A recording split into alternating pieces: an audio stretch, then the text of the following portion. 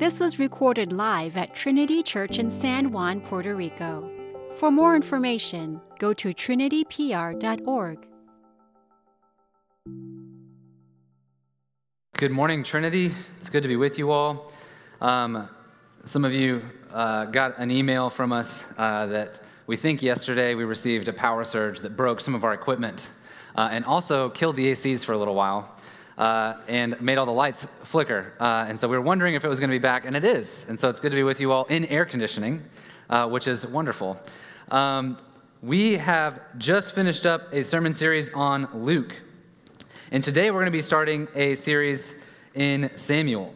Now, our Bibles, we have 1st and 2nd Samuel, and it appears that when it was written, though, it was intended to be read together, even if they were maybe written on two separate scrolls just because they ran out of space. So 1st and 2nd Samuel go together, and we're going to be preaching through both of these books.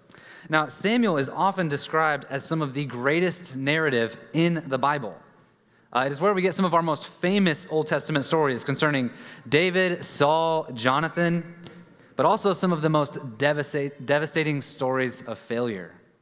And as we spend the next 30 weeks or so in Samuel, I think you'll see three themes that continue to show up. And actually, these three themes are going to be previewed for us today in this prayer that we get from Hannah. These three themes are God's sovereignty, the importance of listening to God's word, and what the king of God's people will look like. Now, a little bit of context for Samuel. Historically, Samuel comes right after Judges in the Old Testament. Let me give you just a brief overview here. We've got creation. There was the fall when Adam and Eve sinned. There was the flood. There was Abraham, Isaac, and Jacob. There was slavery in Egypt and Moses, let my people go. There was wandering in the desert. There was entering the land with Joshua. And then there was this time of the judges. So the tribes were living in the land, and there was this time where they were supposed to be obeying the word of the Lord that they had received from Moses on Mount Sinai, and they were supposed to be obeying that word. And when they disobeyed, what God would do is He would send oppressors, foreign nations around to beat up on them, essentially is what's going on. They do it in various ways. There's different enemies that do it. And so the people would then be reminded that they had diverged from God's path. And so they would cry out to the Lord, and they would ask for deliverance, and God would send a judge. And so this cycle would repeat over and over and over again. If you read through the Judges, the people sin, they are inflicted by a foreign oppressor, they cry out for help, and then God saves them. And they go through this a bunch of times. And all you want in the book of Judges is for the cycle to stop. And the book of Judges ends with this phrase. It says, "In this day there was no king in Israel, and everyone did what was right in their own eyes." And this not having a king was a bad thing. They needed a king to restrain wickedness and sin and divergence, but also to exemplify for them what righteousness looks like. Now, our passage today, as I mentioned, is going to cover these three major themes of Samuel, in some sense preview them for us: God's sovereignty, the importance of listening to God's word, and what the king will be like. But it's interesting because this preview of Samuel actually comes in the form of a prayer from a woman. Now, we're going to be starting in 1 Samuel chapter 2, but I want to summarize 1 Samuel chapter 1 for us, and then also use this as a plug for these reading plans that Kyle made for us, actually. So you can thank Kyle. He said, as we read through Samuel, we're not going to preach over every single passage, although we would love to. It would take a very, very long time. We don't want to spend the next 5 years in Samuel. And so as we skip around, this, though, will help you cover all of those passages. Now, sometimes when we do slow down to look at certain passages for a longer period of time, you'll actually keep up with our sermon series, if that makes sense, in your reading plan. There's 5 days of reading, so you might reread a passage a number of times to reflect on that a little bit more, and there's some space in there for you to journal any notes or draw a picture. Hopefully this is accessible for kids as well. If you wanted to have them color maybe in here while you were reading to them, might be useful. This is just one way that we at Trinity like to encourage us to get into our Bibles more. We think that the Word of God, as the books of 1st and 2nd Samuel will say, is important to listen to. But again, to summarize chapter 1, who is Hannah and where does she come from? We find in chapter 1 that Hannah is barren. She cannot have any children. And her husband's other wife, now, small pause here real quick. We're finishing up Judges. Everyone was doing what was right in their own eyes. The Bible's not endorsing having multiple wives. They're just saying that Hannah's husband does have 2 wives. And so the other wife is making fun of her. And not only that, when she goes into the house of the Lord at Shiloh to pray, the priest that is there mocks her because he assumes that she's drunk. You can read all this in 1 Samuel chapter 1. This is a woman who is experiencing the hardness of life. She's being neglected, left alone, made fun of, ridiculed. And in chapter 1, it says that God hears her prayers, that he gives her a gift, and that gift is a son. And after this child is weaned, she listens to the word of the Lord, and she dedicates her son to serve in the house of the Lord at Shiloh. Let me just break this down a little bit for what's happening here. All she wanted was a child, right? So the deepest desire of her heart. She's crying out to the Lord. She was crying out with such passion and emotion in some sense that the priest in the house of the Lord at Shiloh thought that she was drunk. And then when she gets the child, she gives it away. When she's given the gift, the thing that she wants most desperately, she seems to squander it. I think we are worried about squandering our gifts. And I think that in Hannah's prayer today, we're going to learn from her how to not squander our gifts. Here's how we're worried about squandering our gifts. You guys might know the statistics, like lottery winners tend to throw away all of their money, right? They burn through the cash. They come into some addiction where they spend all their money away. Statistics will show that anyone, not just lottery winners, but anyone who comes into a windfall of cash, 70% of them will lose it within 3 years. 3 years. Now, not all of us win the lottery. Many of us have been given financial gifts of some kind, but all of us have received gifts of other kinds. We've been given our intelligence, our social awareness, our health, our physique, our beauty, and our brawn. We've been given opportunities, and we've been given relationships. Children also are gifts given to us. And just like these other gifts, they're gifts that we can squander. Of course, on the most extreme end, we have abuse, neglect, and exploitation. But there's other ranges and forms of squandering our children. There can be enmeshment, where parents' sense of boundaries with their children is incorrect, and so the children feel that they have to be coaches and encouragers or parents to their parents. They're not free to be children. There's also living vicariously through your children, which might be another variation on enmeshment there, where there's something in your life that you didn't get to do, some opportunity that you missed out on, and you say, my children will not experience that. And so the life that you wanted to live for yourself that you could not fully realize, you then push onto them. And maybe there's some rare exceptions where that's actually the life that they want for themselves. But I think more often than not, these things tend to cultivate resentment in children of their parents for using them instead of loving them for who they really are. It's amazing how much we love our children, but for how easy it is for us to stray into the land of squandering the good gift that they are. And none of us want to squander our gifts, right? Whether it's a windfall of cash, whether it's our intellect, or whether it's our children, we want to make the fullness of the gifts that we are given. We want to experience the full goodness of what they were to be. How can we do that? Well, today we're going to hear from Hannah how she got to experience the fullness of the gift that she was given. And she's going to do it in ways that we do not expect. We're going to learn from her that we must see that our gifts are given to us and that they are given for the sake of a bigger story. So if you would, please stand for the reading of God's word, which comes from 1 Samuel chapter 2, starting in verse 1. We're going to be reading just through verse 10. I know there's 11 through verse 11 in your bulletin. 1 Samuel 2, verse 1. And Hannah prayed and said, my heart exults in the Lord, my horn is exalted in the Lord, my mouth derides my enemies, because I rejoice in your salvation. There is none holy like the Lord, for there is none beside you. There is no rock like our God. Talk no more so very proudly. Let not arrogance come from your mouth, for the Lord is a God of knowledge, and by him actions are weighed. The bows of the mighty are broken, but the feeble bind on strength. Those who were full have hired themselves out for bread, but those who were hungry have ceased to hunger. The barren has borne 7, but she who has many children is forlorn.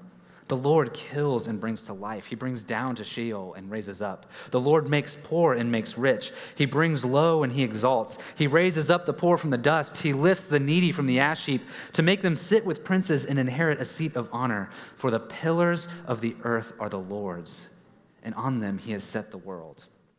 He will guard the feet of his faithful ones, but the wicked shall be cut off in darkness. For not by might shall a man prevail.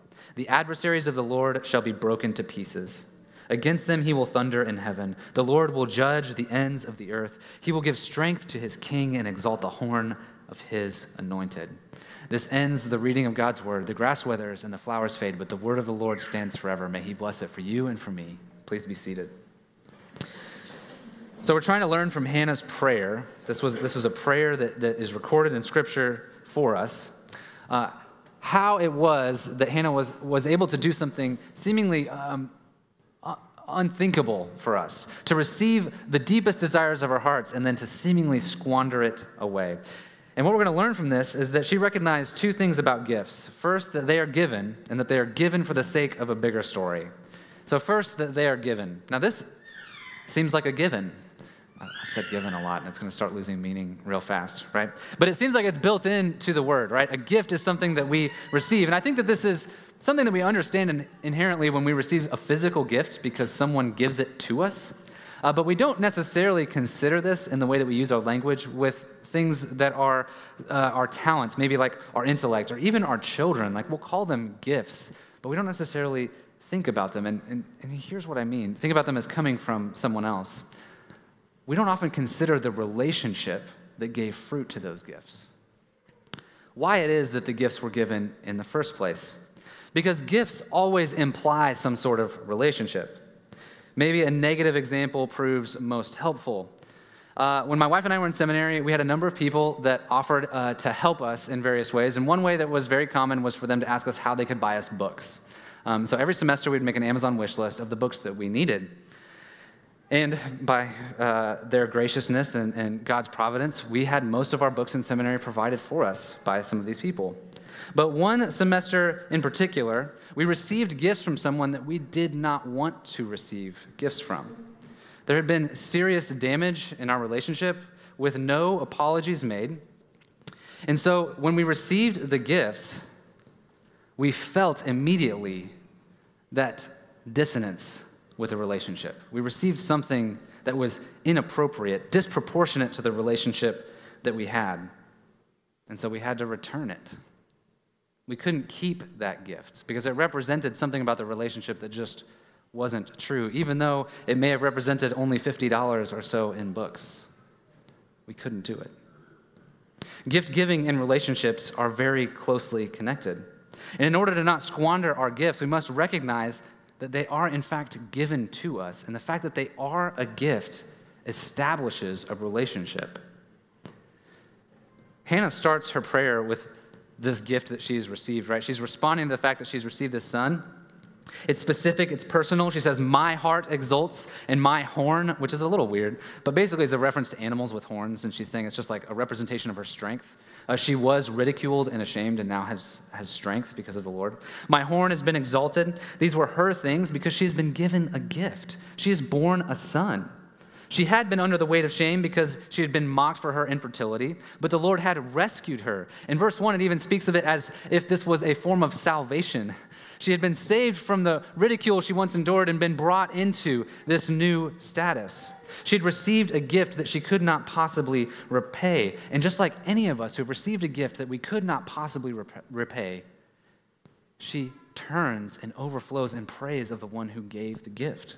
Verse 2, there is no one holy, none beside, no rock like our God. And notice that she's changed now from singing about the blessings that she's received, to our God. She's not just speaking to herself, she's singing the praises of the gift giver to others. So what? Our gifts were given. How does that help us not squander them? Well, there's two ways I want to explore. First, if we understand that we've received a gift and that this gift has established a relationship with the gift giver, we will respond like Hannah correctly. We will look at the gifts that we are given, whether it's a windfall of cash, whether it's our intellect or our social awareness, or even our children, and we will be able to turn towards God and say, thank you for these good gifts. There is no one like you. And here's what this does. This prevents us from trying to find meaning in the gifts themselves that they were never intended to give us. whether it's a lot of money or whether it's our children, they will never fill all of those spaces in you that was meant to be filled by a relationship with the gift giver alone. To recognize that they are actually gifts from God means that you are redirected in thankfulness to Him.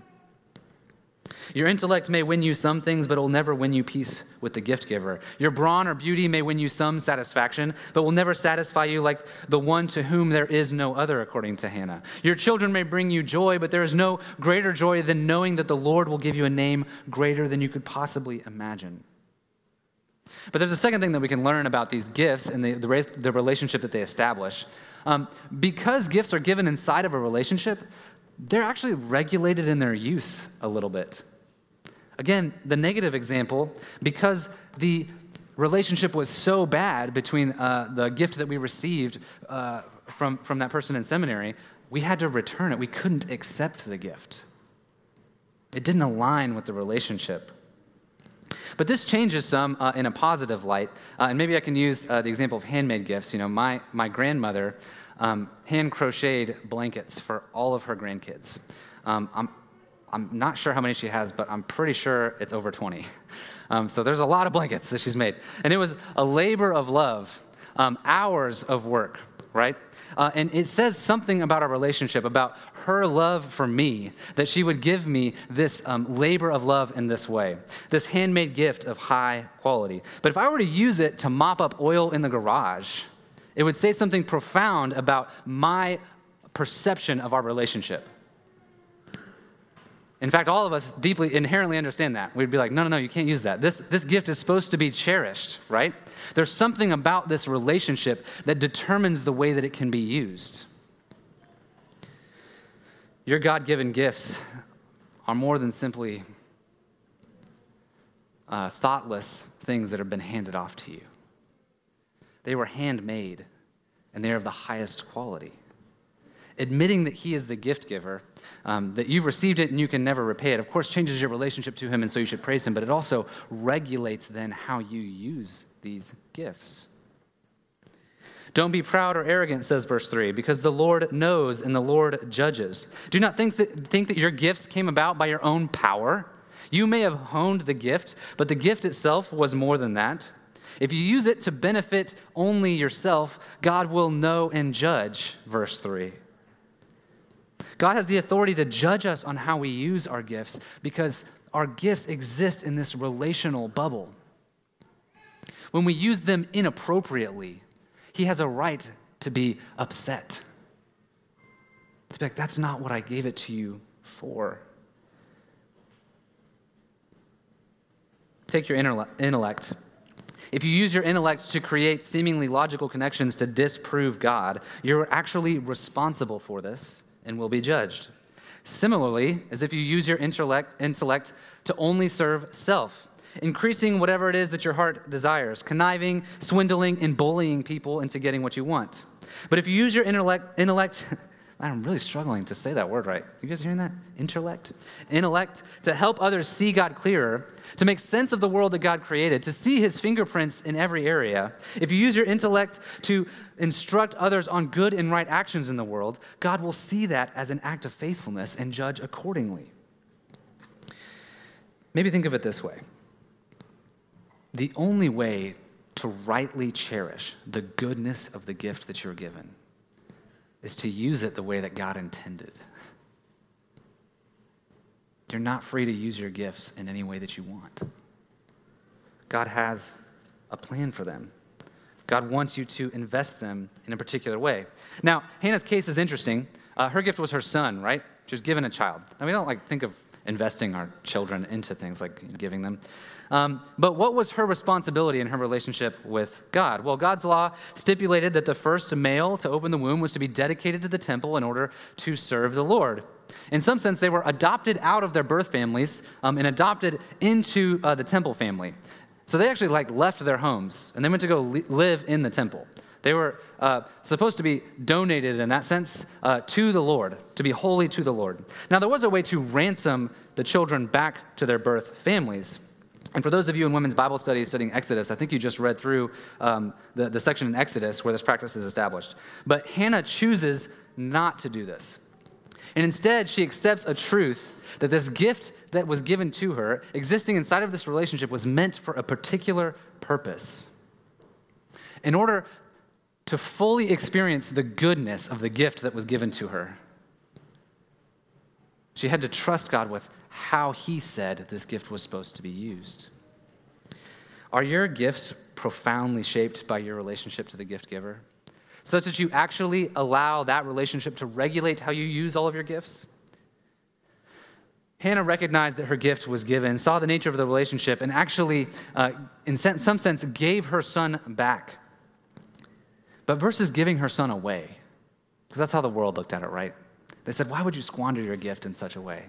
You wanted a child for so long, and you're just going to give it away?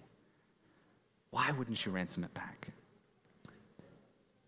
She can give it away per se, but ask the Lord more. Teach me how to use this gift rightly. In some sense, Hannah was acknowledging, I'm trying to find in my son something that he can never provide for me. Lord, teach me to use this gift appropriately, to not be proud and arrogant. Maybe we could think of how to invest our gifts, whatever they may be, windfalls of cash, our intellect, or our children, as ways to invest in the capital K kingdom, the kingdom that is not of our own making, that is of God's making. Now, the hard part about capital K kingdom investing is, of course, that it can be done not just with dollars. It can be done with expertise, your law practice, construction, your neighboring, your parenting, PTO meetings, and shareholder meetings. But it requires us to see a bigger picture. And this is what leads us to our second point. In order to invest our gifts into the capital K kingdom, we need to see that there's a bigger story. Now, I wonder if Hannah's case strikes you as quite foreign and maybe even offends our sensibilities of what a nuclear family should be. Like, why would God destroy a nuclear family in that way and just like take the firstborn child away? Now, again, if you went back to Exodus to see where the practice is established, I think you'd see some of the reasons that God do that, but we're in 1 Samuel today. Hannah, barren and ridiculed for so many years, finally gets this child, and then once weaned, gives him away. How could this possibly be good for her? The question we're asking ourselves is, to do capital K kingdom investing, how could it possibly be good for us? Because most of the time, just like Hannah, it feels like squandering.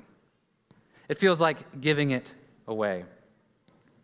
Hannah's child was a gift to her, but Hannah's child was a gift given for the sake of a bigger story.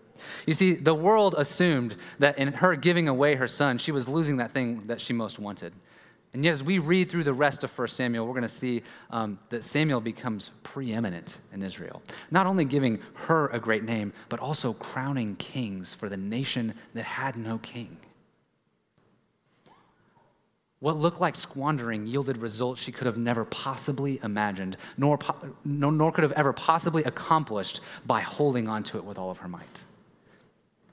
Only God could multiply that investment in this way. Many times it feels like squandering our gifts, but to be profoundly shaped by a relationship to the gift giver often causes us to lose prestige, lose prominence, lose wealth and opportunities.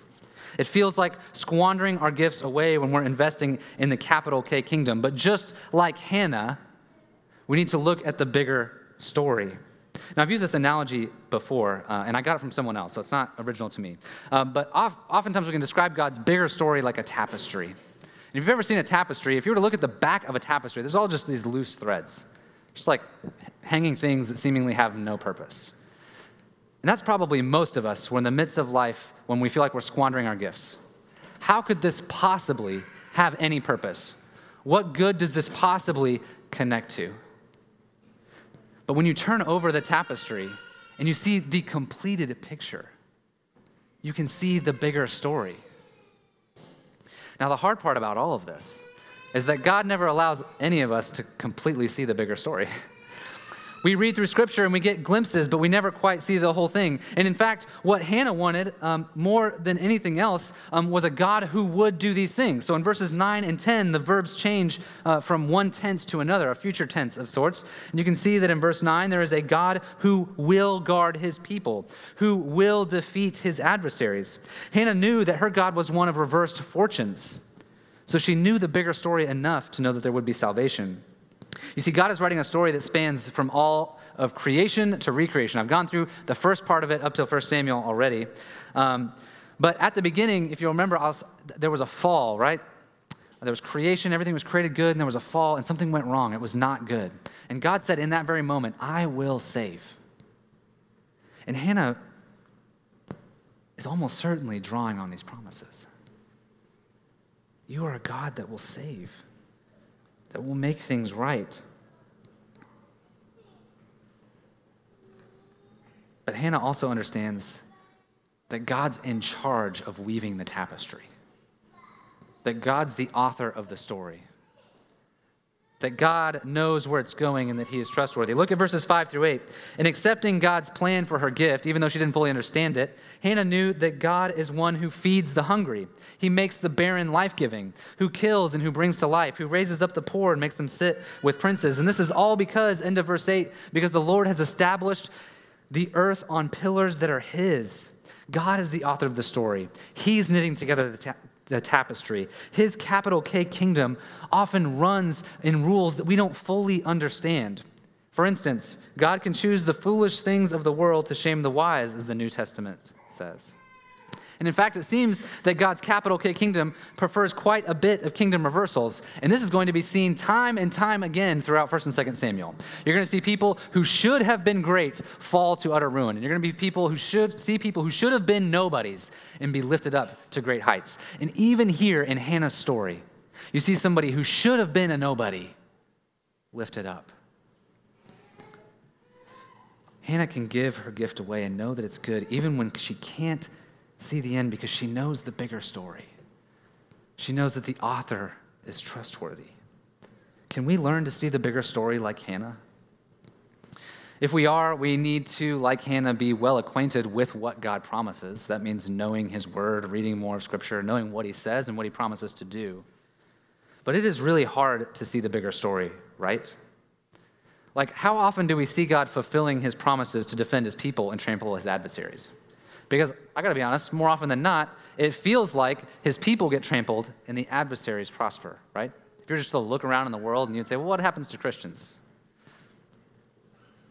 Let's look again at Hannah's whole story, because it wasn't easy for Hannah to see God's promises either. Remember, Judges ends with there was no king in Israel and everyone did what was right in his own eyes. Now, this might sound great to some of us. We're like, no king? Well, us with libertarian senses, no government, woohoo! But it was actually really bad. If you were to read the last stories of Judges, you would read some of the most horrific stories in the whole Bible. There was no king to wield the sword to restrain evil, and there was no king in the land to lead the people in righteousness. And on top of all of this, living in such a wicked place, Hannah was being bullied and made fun of. She was in the middle of a story she didn't understand. She was being asked to face hard realities. She didn't know who Samuel would grow up to be or what would become of her name or her people. So what promise was she clinging to exactly? Because God never promised to make Samuel great. He does in this story. But he never promises to resolve every thread in our stories exactly the way that we want to see here and now. Well, she tells us at the end of verse 10, the Lord will judge the ends of the earth. He will give strength to his king and exalt the horn of his anointed. You see, Hannah didn't know the end of the story. And although she could trust God's promises to be faithful to her people and faithful to everyone in the end, she still wanted to know whether or not there would be justice for her own story. Would there be one who sees, one who judges, one who reigns to make sure that it never happens again? And so she looks forward to a king. Now, she's looking forward to a king because it's already been promised. She already knows the word of the Lord, right? A king, if you were to go back, sometimes we think that like the people wanted the king for their own reasons. We'll talk about that later as we get into 1 Samuel. But it's actually promised in Deuteronomy and other places before Hannah. So she's looking back to these promises, looking forward to a king. And the books of 1 and 2 Samuel are all about the coming of the king. The king that would finally attribute justice, a king that would finally be given strength by God, a king that would finally make the blessings known here and now, that would reveal the tapestry and show us what it looks like. Hannah desperately wanted to look forward to the king. Now her son Samuel crowns 2 kings in 1 Samuel, Saul and David. And although David is a man after God's own heart, neither Saul nor David finally realized the end of the story like Hannah might have hoped. So there's Hannah again in the disappointment of failed kings, trusting God in the midst of a bigger story. Can we trust God in the midst of failed kings, stories that don't make sense, gifts that seem squandered, hard things in our lives that seem to have no resolution? And can we trust the author of the story? Now, we have the benefit of knowing more of the story, because there would be another woman who would receive a gift of a son.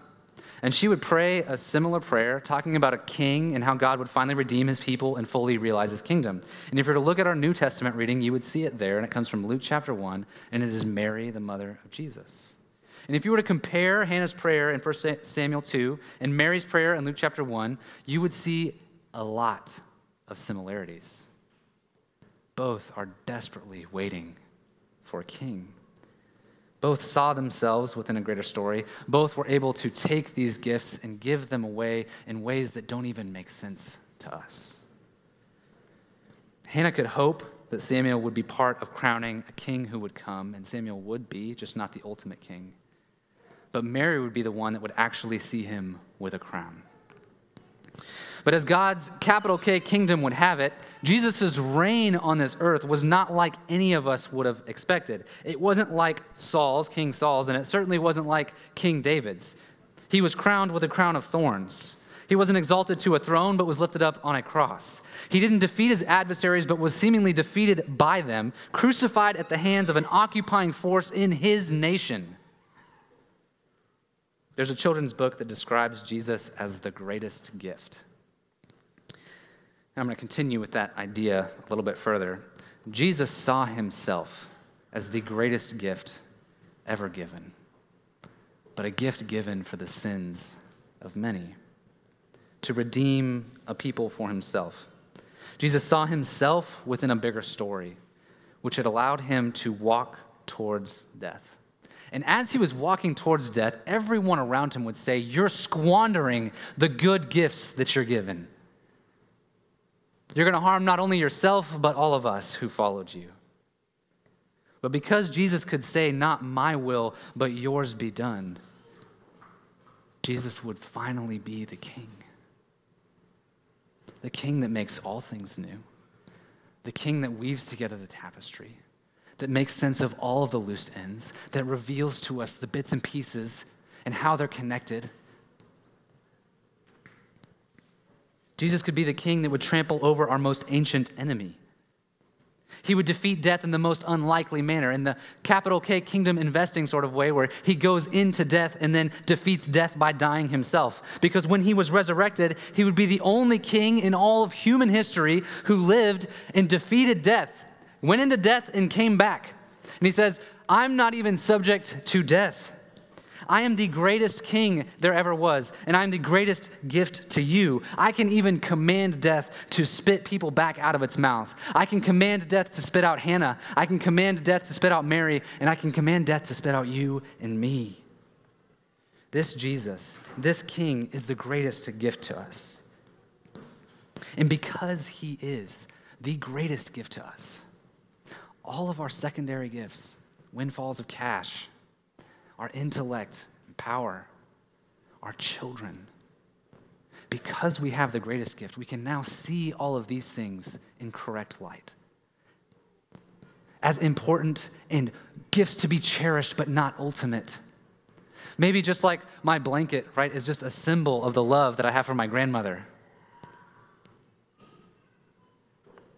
The relationship that I have is most important. Because Jesus is Lord over our death, we can live our lives not with reckless abandon, but with purpose. We can invest in ways that seem like squandering. We can give our children away into things that don't make sense to the world. Because Jesus is Lord over our intellect, man, I really cannot say that word today. I'm so sorry. I'm like trying to come into a conclusion. I just can't get over intellect. We can pursue investigating his creation in order to know him better. Because Jesus is king, we need not depend upon our children to supply some emotional need that we have, because Jesus can supply it. Because Jesus is king, we can, by the world's standards, squander our gifts only to find that they will be multiplied and invested beyond our wildest dreams, because the one who is writing the story knows how they are to be cherished, knows how to get the most out of them, knows what their ultimate purpose is, and knows what the best goodness is about it. When we receive these gifts from the Lord and we want to experience the fullness of goodness, we have to realize that they were given and that they're given for the sake of a bigger story. And that we have an important part to play in our investment, but that God will multiply it way more than we could have possibly ever thought. Again, I think I said last week in a different sort of application, but Jesus cares for your children way more than you could. Give them to him. And we don't dedicate them to this church. We're not going to hire your children. But understand that his plan for their lives is what is best for them. Understand that you can't require of things of them that they were never designed to give you, that only your relationship with Jesus was designed to give you. Understand that windfalls of cash can never give you what you thought might solve all of your problems. Only Jesus can do that. Figure out ways to take these good gifts that you've given and reinvest them back into his kingdom. Because Jesus is the greatest gift, we don't have to squander our gifts by trying to extract from them what only he can provide. We don't squander our gifts as Christians because we've already received the best gift there ever is. Now, Jesus, as the best gift that there ever was, not only gave his words to his disciples, but he also gave them tangible signs and seals of understanding how good this gift is. Now, I've mentioned this before, but this is just like a little sampling, right? In some ways, it kind of feels like squandering. We've all had better meals. And this is just a little bit of bread and a little thimble of wine or grape juice. What seems like squandering, though, is actually a participation in a different reality. In a capital K kingdom, not because we're getting anything here, we're actually being given a great gift of tasting a relationship with Jesus upon our lips. This sacrament was instituted by Christ the night that he was betrayed, and he took bread, and having blessed it, he broke it. And he turned and he gave it to his disciples, as I, ministering in his name, now give it to you. And Jesus said to them, take this bread and eat it. This is my body, which is broken for you, broken and given for you. Take and eat. Do this in remembrance of me.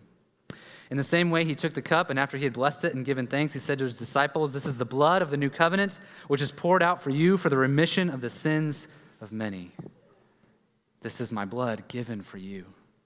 Take and drink. If you believe that Jesus is the greatest gift, and that the only way to enjoy the true gifts that you have been given is to utilize them in service of his capital K kingdom. If you've been united to him by baptism, then this table is for you to come and taste and see this little bit of reality. If you're not sure that that's true, if you're not sure that Jesus is the greatest gift that was ever given, I'd ask you to refrain from this portion of our service. There is a prayer in our bulletin if you'd like to look to that, or if you'd like to reflect on the prayer of Hannah that we looked at today and how she saw the coming king 1,000 years before he would come and said, my hope is in him. Just like we, 2,000 years after he came, look at the king that came and say, my hope is in him. In a moment, I will pray, and then we can come down the center aisle, and we'll go to these two serving stations on my right and my left. There's gluten-free bread available. If you require that, please just notify your server. And then there's red wine and clear grape juice. Please take according to your conscience. If you would, please pray with me. King Jesus, you saved us. You saved us from ourselves, and you saved us from our sins, and you will save us from our age-old enemy of death, because we are your people, the sheep of your pasture. As we partake of this bread and this wine, may we, by the power of your Spirit, be assured of the greatness of your kingdom. May we be emboldened to invest in it more deeply. May we have your eyes to see the grand reversals of this world, to follow you as you lead us into apparent squandering, only to find that you provide for us abundantly. May we taste this provision this morning in this bread and wine. And we ask this in your name and by the power of your Spirit. Amen.